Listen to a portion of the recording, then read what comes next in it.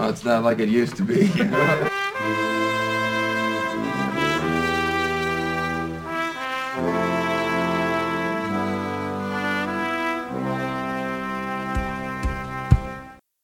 G'day and welcome to the Anarchist History of New Zealand podcast.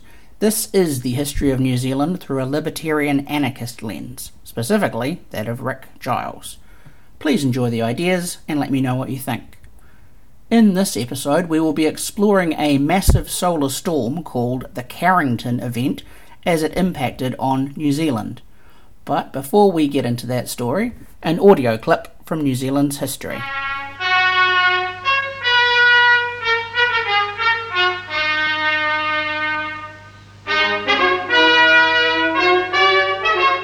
The following is an exchange from a TVNZ7 broadcast from February 2012, though it may have been a rerun.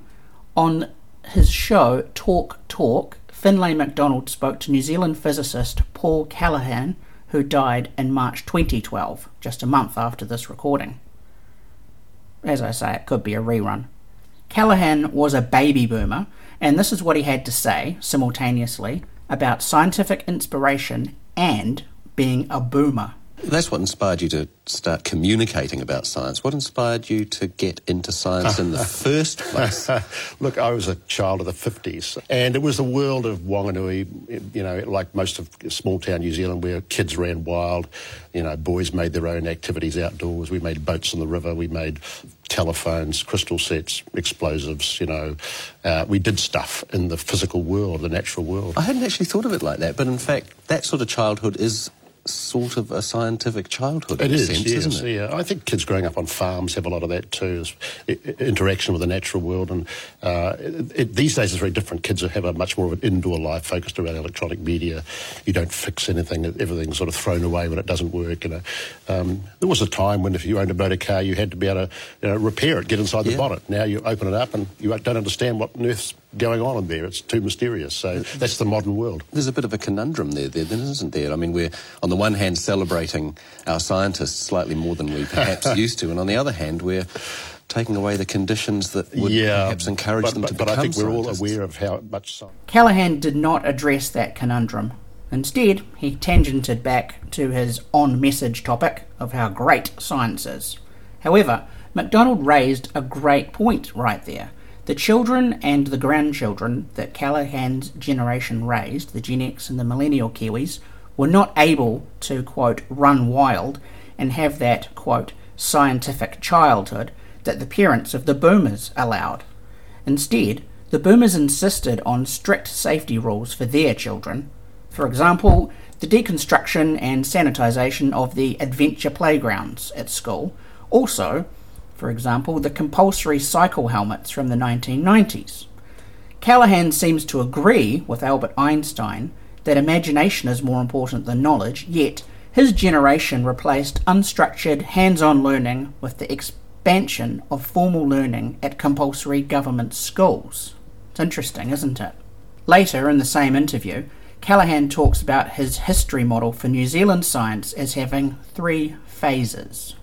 A transformational experience on the way to Oxford. I saw a 747 aircraft for the first time. I was sitting on the runway in Athens airport. I couldn't believe the size of this plane.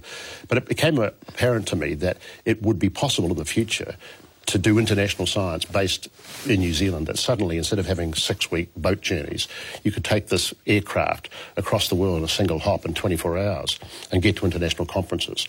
So there were a number of us around that time in the early 70s who decided to cut a new path in science, which previously was that if you wanted to be a scientist, as Rutherford did or Alan MacDiarmid did, you left the country, you didn't come back. You simply couldn't do that. You couldn't do research it. here. You couldn't. Well, you could possibly do some research, but journals took a long time to come. You couldn't get to international meetings. Nobody would come and visit you and work in your lab. It was all too far. And that changed dramatically with jet aircraft. So you actually had that epiphany, you realised? Well, That idea that you could be in New Zealand and study at an international level fits into your theory that science in New Zealand has basically been in, or run in 3 phases. Yes, indeed. The ones who left, the ones who could stay. What phase are we in now? Well, I think we're moving into phase 3. So in phase 2, when we said, let's try to be international scientists in New Zealand, what were we all trying to do? We were trying to publish in the best journals. We wanted to go to the international meetings and show that we were doing great science and encourage top people to come and work in our labs from the rest of the world. So we had this totally international focus all the time. But at no time were we thinking, what difference is it making to our country? How is it transforming New Zealand? In a sense, we were kind of living this world outside, which didn't seem to connect. And the realisation that I came to a few years ago was, did it make any difference to New Zealand? I mean, why should the taxpayer pay for me to be publishing in international journals? Or more pointedly, if we looked at the money that's spent on scientific research, and I've had a lot spent on me over the years, and you start to translate that into hip replacements or Herceptin breast cancer treatments, you would say, well, why would the taxpayer pay for Paul Callaghan to do his science and go to international meetings rather than have a few more hip replacements? Well, that's the question. How do you answer it? Well, I think there has to be an answer. And once you know the answer to that, then you've got some sort of realisation. Once again, Callaghan doesn't answer the question that's been put to him. And, as before, MacDonald has put an essential issue before his guest. What is the economic value to New Zealand of men like Professor Sir Paul Callaghan and the work that they do? Unfortunately, both men, not being familiar with Hayek's use of knowledge in society, probably have a statist answer. Visions of some command economy solution where the Prime Minister or Minister for something decide to divert millions of tax money into a lucky court favourite so that they can muck about with physics in ivory towers and be very well paid. If that is what both men were thinking, then perhaps that's why they fell silent on the matter and moved along. But Callaghan's 3 phases of New Zealand's science history are quite interesting. He saw himself in a second phase, made possible by the jet plane, where New Zealand could produce scientists and keep them. Our physicists, like Rutherford and Pickering, were in phase 1 and they had to go offshore. Callaghan's career was spent in phase 2, where New Zealand paid him to be part of an international scientific community. As such, our nation was producing knowledge and exporting it for no charge. Worse, our medicine and our industry had to import knowledge and technology from the great hubs of learning overseas. Callaghan had poured his life's work into exporting that knowledge New Zealand paid for out beyond our borders. It's interesting that at the end of his life, Callaghan had a vision of a phase 3 in our history, a quite nationalistic vision where New Zealand's science isn't something we leak away but use ourselves toward our own productivity. I think that idea died with the man who thought of it back in the early 2010s. Who champions that now or even mentions it? Probably nobody. We are not in Callaghan's phase 3, but remain a cultural and scientific colony to other, larger economies up in the Northern Hemisphere. Anyway, enough of that. It's time to leave the 2010s and get back to the 1850s.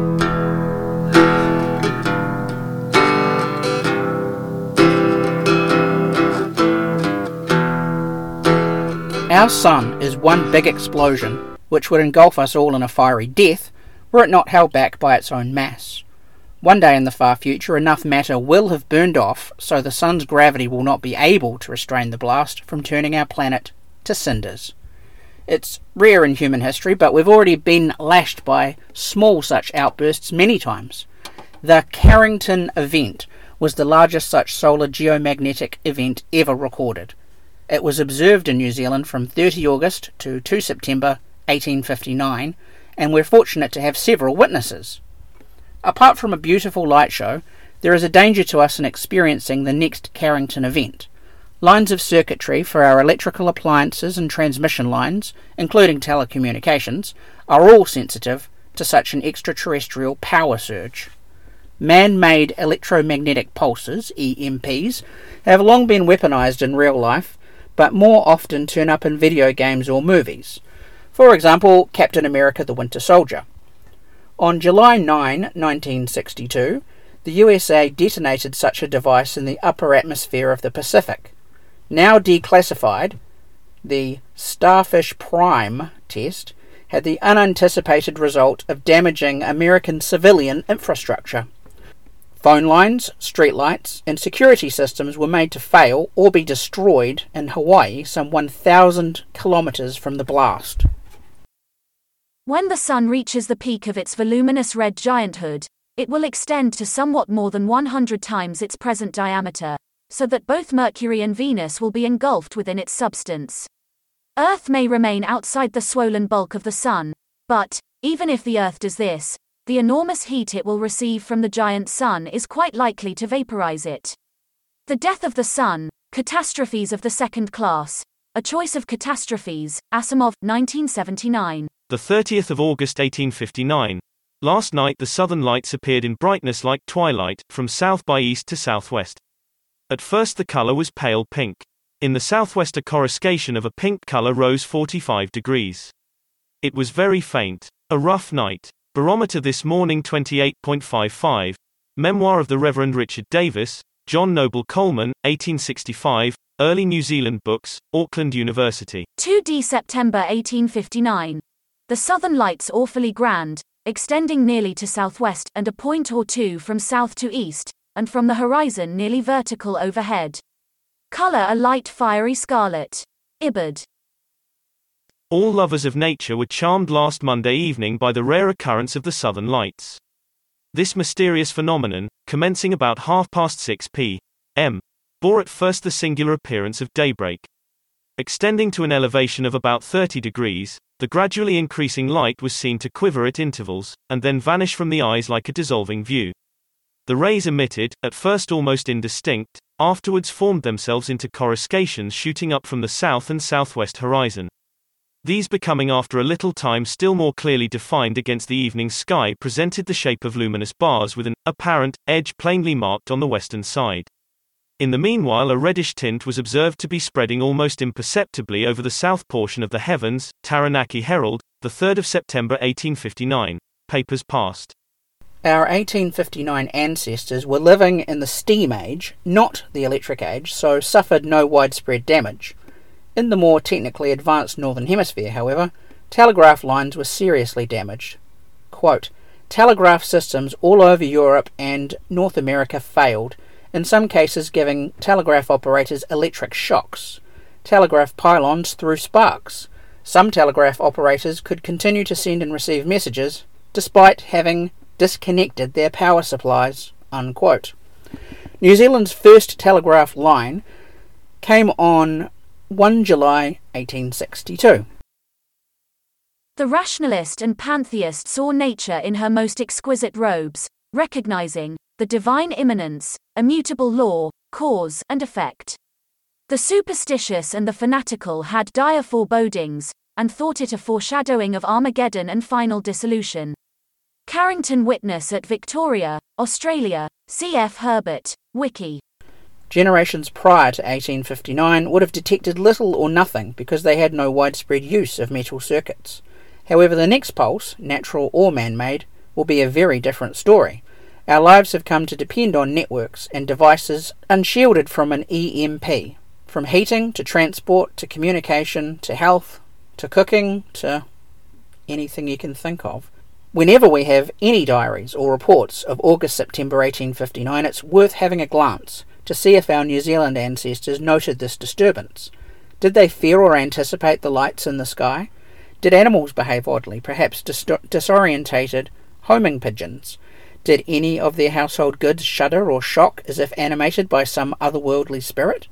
Perhaps a neck chain might give a lady a shock around her neck, or a wire corset a jolt in her sitting room. A bird in a wire cage, a little bit more crispy than he was the day before.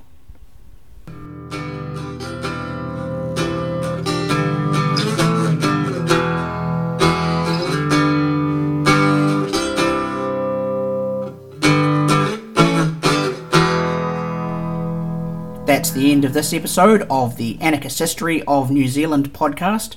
Thanks for listening. Please let me know what you thought and do visit the AHNZ website. The next episode will take us to 1948, and here's a small sample of that show to end this one.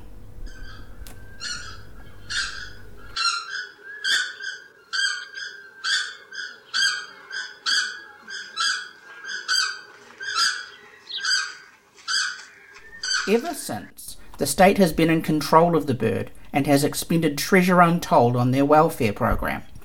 By the early 1980s, the government had killed 75% of the remaining birds, 400, and only now, 40 years later, has the population recovered. It's now at about 418.